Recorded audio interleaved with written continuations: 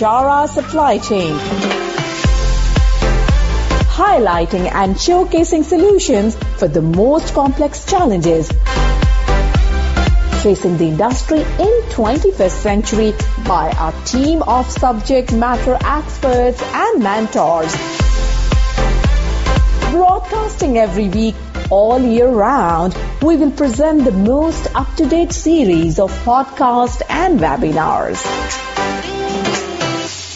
Hello and welcome to another episode of Vijara Supply Chains. My name is Nur Handi and I am your host. In today's episode, we are going to discuss about the supply chain sustainability, and I'm very happy we are having now with David Clark, Vice President of Sustainability from Amcor Limited.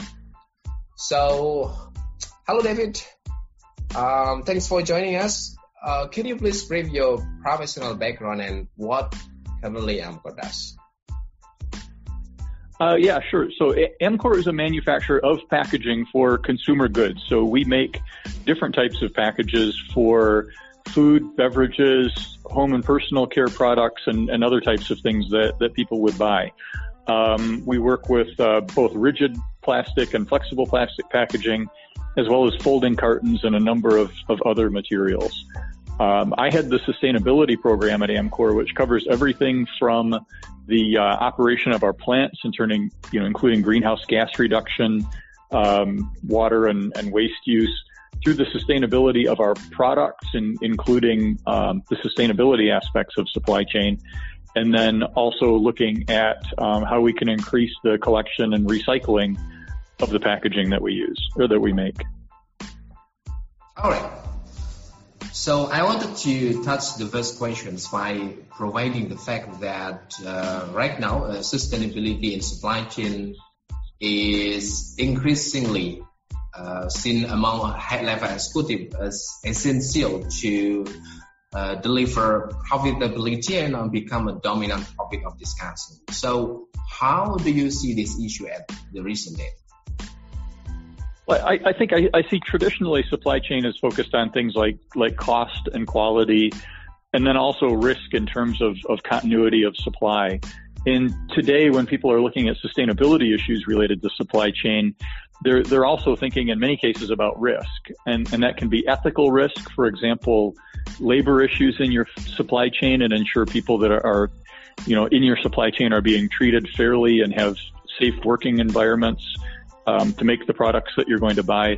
But then also environmental risk in terms of potential environmental liabilities that could come back to hurt your company and customers further down the line if something bad were to be discovered. And then even more recently, what we're seeing now is people are thinking differently about supply chain as we move from what's been called the linear economy, where typically we make a product, consumers use it, and then it becomes waste and is thrown away, into the circular economy, where people are designing products that can either be recycled or be reused. And that really changes the way we have to think about a supply chain, because the people downstream who are doing recycling are making material that we may end up using again in our own supply chains. So it's a really interesting time to see how the intersection of sustainability and supply chain is playing out.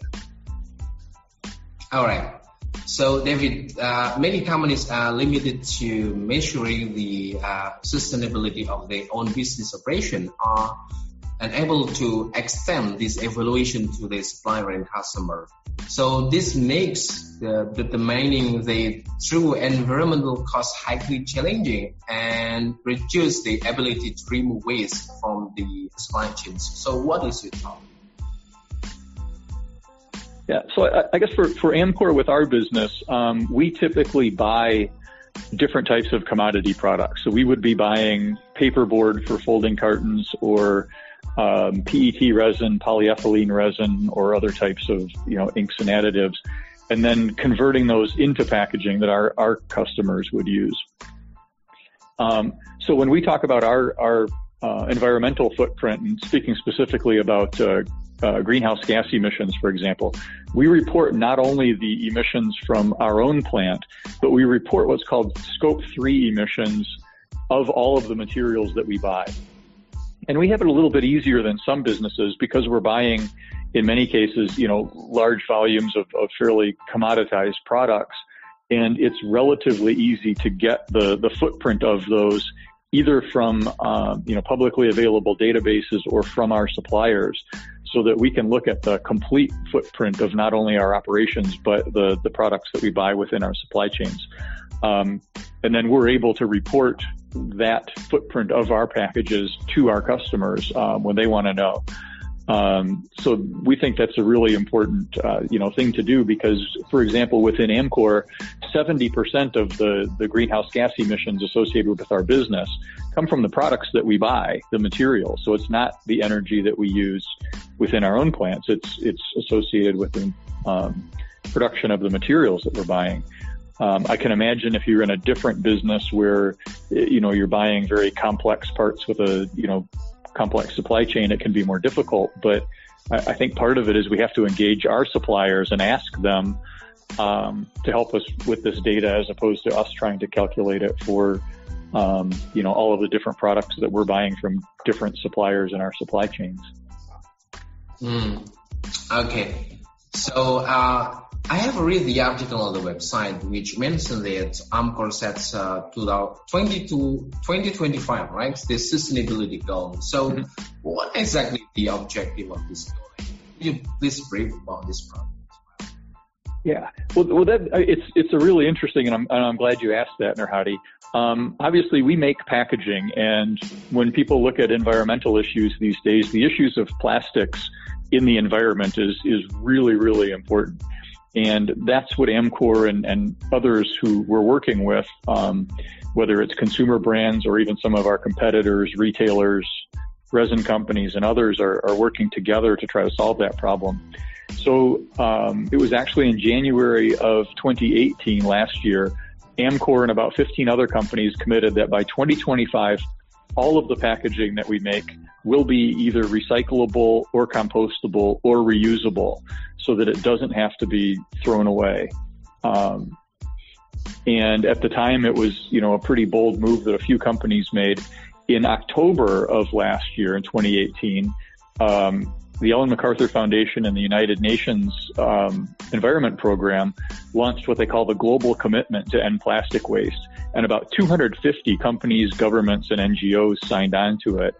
And there's a new report that's actually coming out today updating, and I think it's over 400 companies have now signed on, which represents over 20% of the entire plastics packaging supply chain.